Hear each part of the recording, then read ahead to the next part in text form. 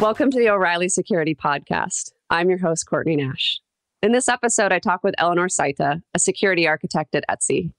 We talk about how security isn't really about what happens to computers, but rather about what happens to the people using those systems.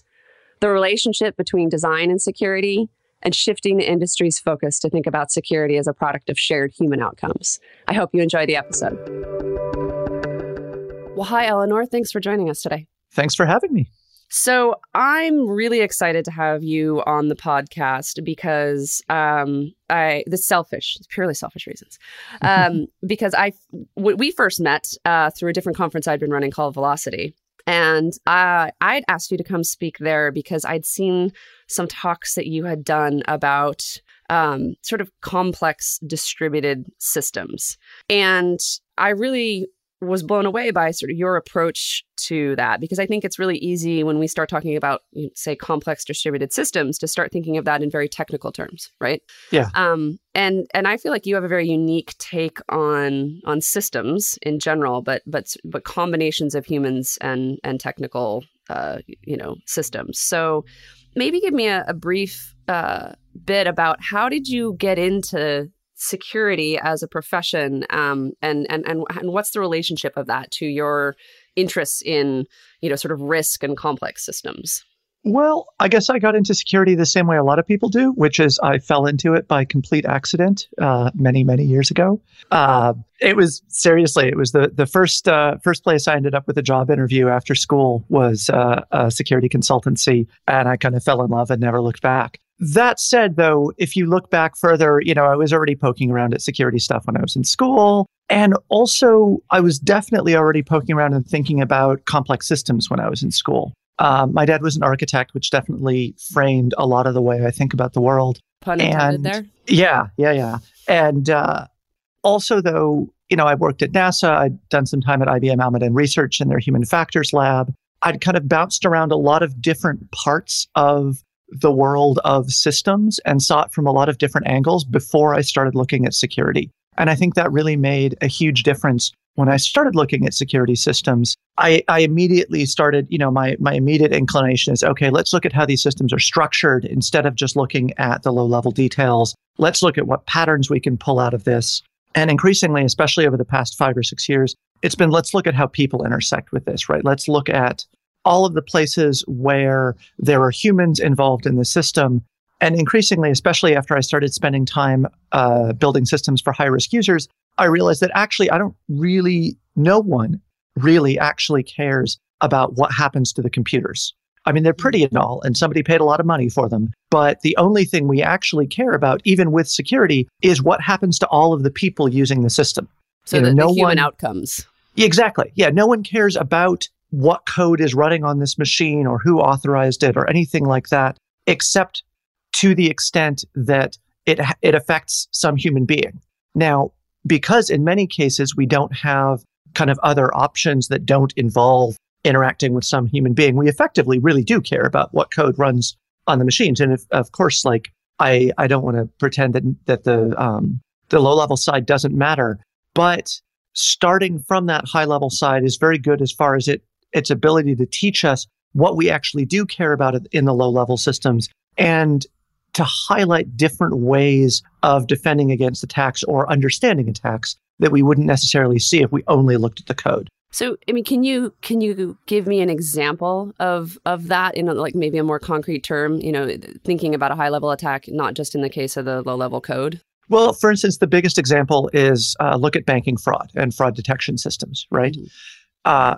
Although financial malware is a real issue, right? And we are seeing more and more people who end up with malware running on their phones that then attacks like bank authenticators or logs into their account and makes transfers. And like these are starting to be very real issues, let alone credit card numbers and all of this kind of stuff. The biggest way that those attacks are stopped isn't by preventing code from running on people's machines. It's by detecting fraudulent patterns and transfers at the human level and kind of cutting things out at business rule levels and much, much higher levels. In worst case, it's someone goes into a bank physically and talks to someone and has a conversation. Mm-hmm. And that's just as much a part of the security countermeasure set as any number of kind of anti-banking Trojan, anti-malware projects are.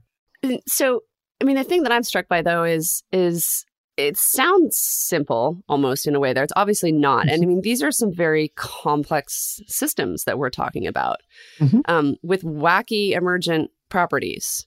Yeah. And partly because of machines and partly because of humans. And so, I would imagine somebody trying to, first of all, even think about that at a systems level might find that pretty daunting. And I mean, how do you think about or talk to other people about beginning to tackle, understanding, say, even just the human side of such complex systems? So I guess for me, it always starts by looking at how we can structure this problem better, right? Anytime you're looking at a giant complex system without any sort of structures to guide you through it, you're going to get lost and you're going to miss things. So, there's a kind of a toolkit that I've developed for myself over the past, 13, 14 years now, of how do we decompose problems, right? So you get the split into things that happen at the design level, things that happen at the requirements level, things that happen at the architecture level, and then things that happen at the implementation level. And as soon as you can kind of that's one way of slicing apart your system as far as kind of degree of concern with the human side, degree of concern with the implementation side, and then inside each of those layers, you can model things differently in other kinds of ways.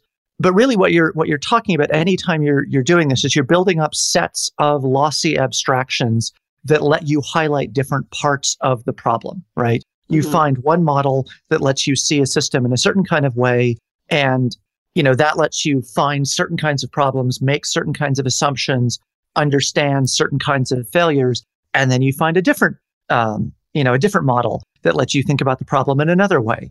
And over time and with experience, you learn that okay, so I need at least 4 of these kinds of different models, say, and I need to look at this problem from these kinds of angles and this problem from these kinds of angles. And a lot of this is about experience, right? Anytime you're dealing with complexity and emergence, you really have to have some kind of intuition. But the other thing that our models let us do is they let us communicate with people who may not have that intuition. They let us share intuition. They make sure that everyone who's involved in the team, because of course, none of these systems are so small that a single person is going to do anything meaningful with them. Right. They let you kind of work through all of these different patterns in different ways so that you can collectively both understand the whole system and know that you've understood it. Because this is, in theory, and I have some issues with the concept of assurance, but in theory, what we're trying to do is provide people with assurance that hey, we've looked at all the bits of the system and we know it's going to be secure. Now, we don't, of course, that's a lie, right. But that's sort of the goal. And so we need to be able to do things like say, yes, we have finished evaluating the system. We've looked at all the things that need to be looked at. There may still be bugs. We don't know. We know it's not perfect. We acknowledge that it's not perfect. We accept a certain degree of risk, but we have also kind of finished a level of review at a kind of an even level across the whole system. You've done this. I think a lot of the work you did on this as well for quite many years was with sort of high risk populations and NGOs, right? Mm-hmm. So can you, obviously there's probably things you can't reveal in that sense, but can you provide maybe a little more context on systems you've looked at that impact high risk people? It's been a lot of different things. It's been everything from, hey, let's sit down with this news organization and, go through everything that they do from, how they throw away waste paper to how they pay their freelancers, literally. Well, if you're paying freelancers in a very complicated country, you need to think about how do you actually move that money in such a way that you're not revealing the identities of contributors, because that might have very serious consequences for them. So, sometimes it's that kind of review of an operating organization, kind of soup to nuts. Sometimes it's, so I've done some work on the Mailpile project, which is a secure messaging client. I've done quite a bit of work on the Briar project, which is another, not a secure email client, but a more messaging and also kind of a tool to build other tools out of. And that's been very much looking at, we have this specific use cases, we have these kinds of populations, we have these kinds of adversaries that we know can possibly attempt to create use these kinds of attacks and these kind of vectors. What can we do to give users better toolkits for their interactions with these adversaries? And that whole process of coming into understanding the high-risk world a little bit more was really, in some ways, it was really kind of challenging for me, because I'd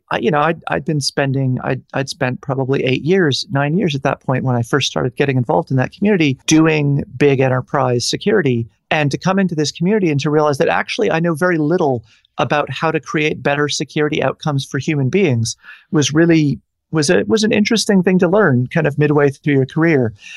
And what it made me do is go back and think a lot about the relationship between security and design. Yeah. And realizing that one of the things that we need to do when we're building systems at the time I was mostly thinking about high-risk people, but I've realized that this applies to any system. We need to understand not just what that user is worried about, but what the countermeasures that they can use to cancel out their adversaries' attacks are, right? And because we're dealing with that design space much more than we are with the code space. Mm-hmm. Now, if we can find things at the code level that give us new capabilities in that design space, that's amazing, right? So being able to get rid of classes of low-level bugs so we can stop thinking about them, great. That's a huge capability for the design space and the architecture space. All of the different things that we can do with cryptography as far as using it to reduce the kinds of attacks that people can be subject to and giving them new invariants that the system can let them use. Great, amazing capabilities. But the reason why they're interesting is because of how they shift that design space. And that has to be the thing that starts driving everything. Now, of course, obviously new technology contributes too. It's never driven from just one end, but the design space is the key for understanding this world. I want to get clarification too, because design, and I think we're talking about design with a big D here, but I want to get that clarified, is a tricky word like security. Yes. It means different things to different people. Yeah. So when I'm in this talking context, about design, what do you mean? I'm not talking about design from the perspective of we've got this architect. So one of the things that we have security architecture and security design, where architecture is the big scale stuff and design is the little fiddly details. I'm not talking about that. I'm talking about the things that your UX team might be doing, looking at business rules and systems, looking at service design. Again, not from the technical sense, but from this is a piece of bureaucracy or an organization that's going to be interacting with human beings. What are the services that this bureaucracy or organization provides to these human beings? And what are the touch points for those interactions? So it's design way up at that high level. Right. Not design of the technical systems themselves. Yeah. And again, there's a conversation between architecture and requirements and design. There has to be. None of these can act independently. But the thing that we don't see, the thing that I really don't see in the security community yet, is an understanding of security design as really a separate discipline. So tell me more about that. I mean, what do you think that discipline looks like? Well, I'm still trying to figure this out. You make it up. It's yours. You get to make it up right now. What does it look like? This is literally what I'm spending my time doing right now, is trying to figure out. So in the design world, they have a bunch of tools that they use to kind of understand their set of complex emergent systems problems. Personas, kind of interaction flow diagrams. There's a bunch of stuff like that they use, but the issue for me is basically figuring out what are the set of challenges that we have at the design level, which aren't already handled. And so one of the things that I've been working with my friend Andy Nordgren, who is the senior executive producer, I think, for EVE Online. We've been friends for ages, on what we're calling participation frames, which is basically a way to talk in a much more nuanced manner about the interaction modes that different users in a system have, of this is somebody who initiates new interactions. This is somebody who responds to them, not as this is like a role description or that kind of, like, or a persona, like the conventional big heavyweight things, but in the way that, like, you've got your friend and you're down at the bar and one of the two of you is the one who always sets up the punchlines and the other one is the one who kind of drives it home, right? And there's a dynamic and all of your friends know that that's the dynamic when you guys are together, right? So we need to understand dynamics like that. We need to have better tools for talking about them, because it turns out that being able to talk about those details is really important for letting us to talk about how emergent social security issues around things like abuse or spam or scamming, where do those come from, right? They come from those kinds of structural social dynamics. And being able to talk about that stuff with that level of accuracy opens up a whole new set of territory for us to understand what the security design goals of a system are in terms of, like, what are the countermeasures that we're worried about, that we're trying to enable people to do? How can we, what are our learning journeys look like for this system around security, right? How do we take a novice user on the internet who might be in a high-risk position and teach them what spear phishing is in a way that isn't like, we're going to sit you down and give you a lecture now, but instead, right, we're going to, walk you through a set of protective strategies that you need to be aware of in a very lived experience kind of way.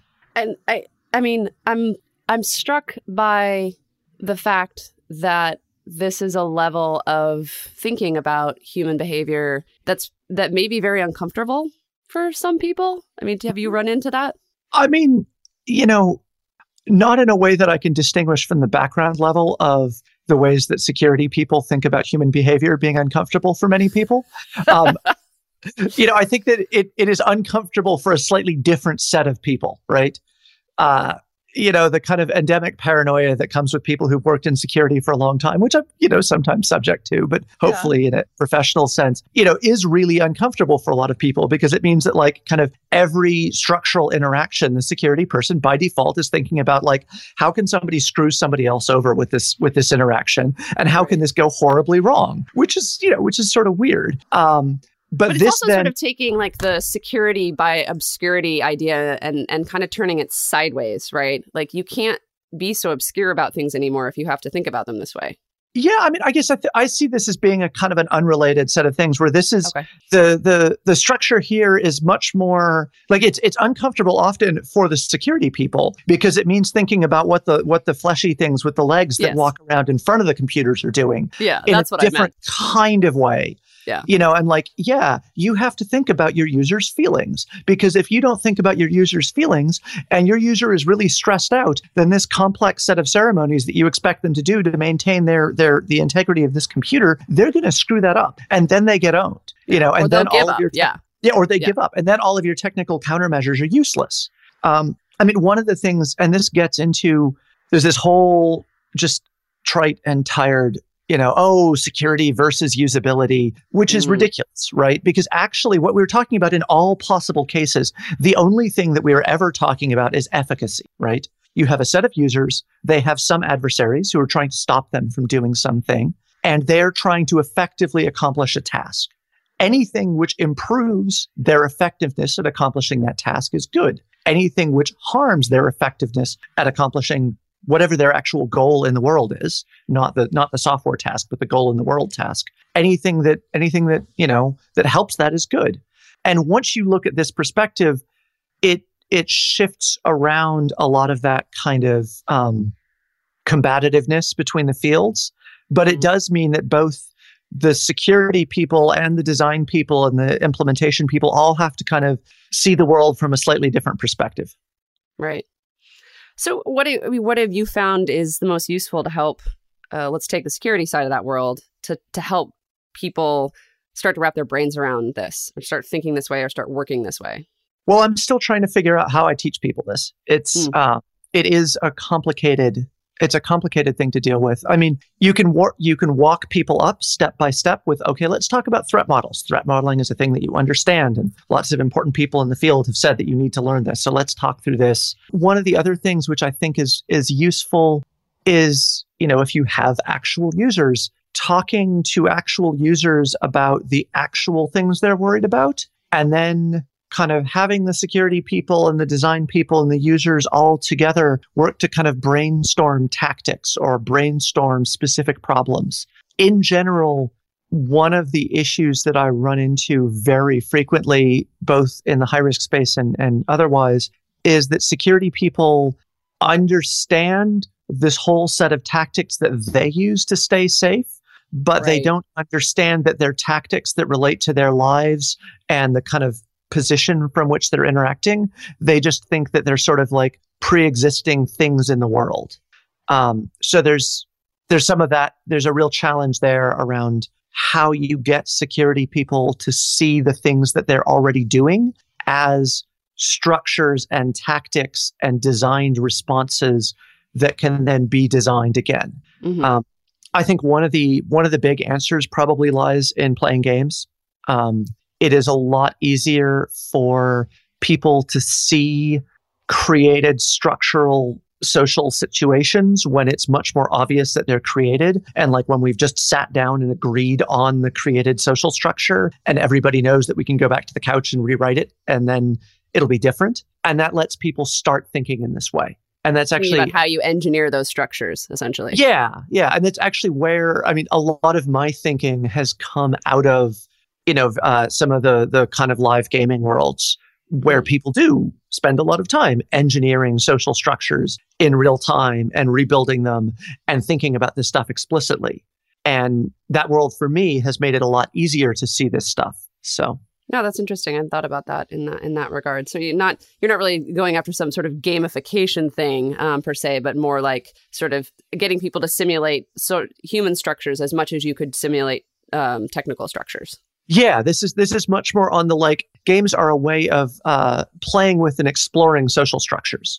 And one of the things that playing with and exploring social structures teaches you is that you can just build up a social structure and then tear it down, and then you can look at, well, okay, we have this technical system and we have the social system, and we've created both of them right now. And maybe we're running the technical side as paper prototypes or any of these kind of lightweight ways of pretending that you have a technical system there. But we've got these two elements interacting, and we can see how shaping different parts of each system changes the outcomes.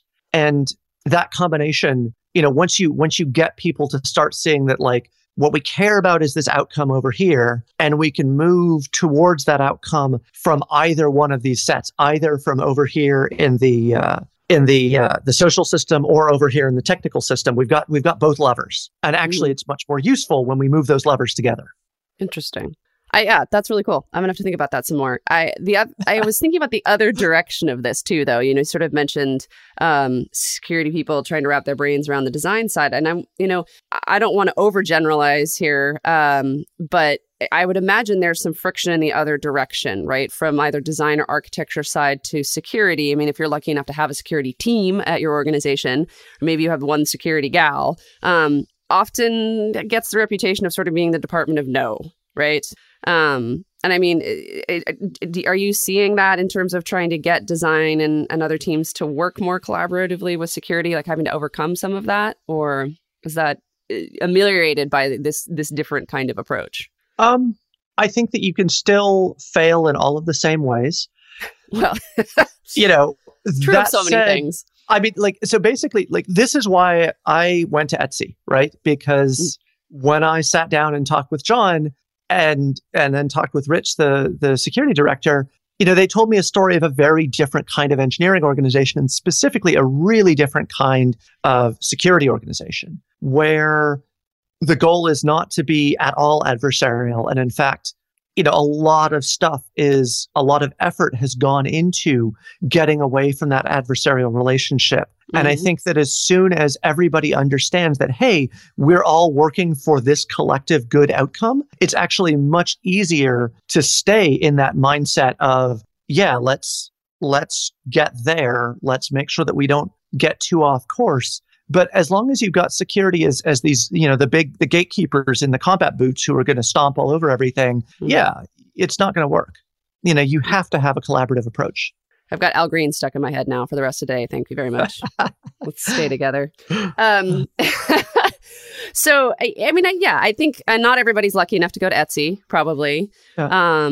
But I think that the notion of focusing on, sort of shared human outcomes is a really unique way of approaching that shared problem between a number of groups in an organization that all care about the same thing from very different vantage points. So the last thing I want to ask you, is about to wrap up on time here. My co-chair for this new event, security event from O'Reilly, of which you are one of the program committee members. Thank you very much. Allison Miller and I have discovered that when we started inviting people to be on the program committee, that we were assembling a super group. I don't mean like Slash from Guns N' Roses and like not that kind of super group, but that we'd been trying to pull together a group of people who each had sort of very unique perspectives and experiences and skills. And we started jokingly referring to these as superpowers.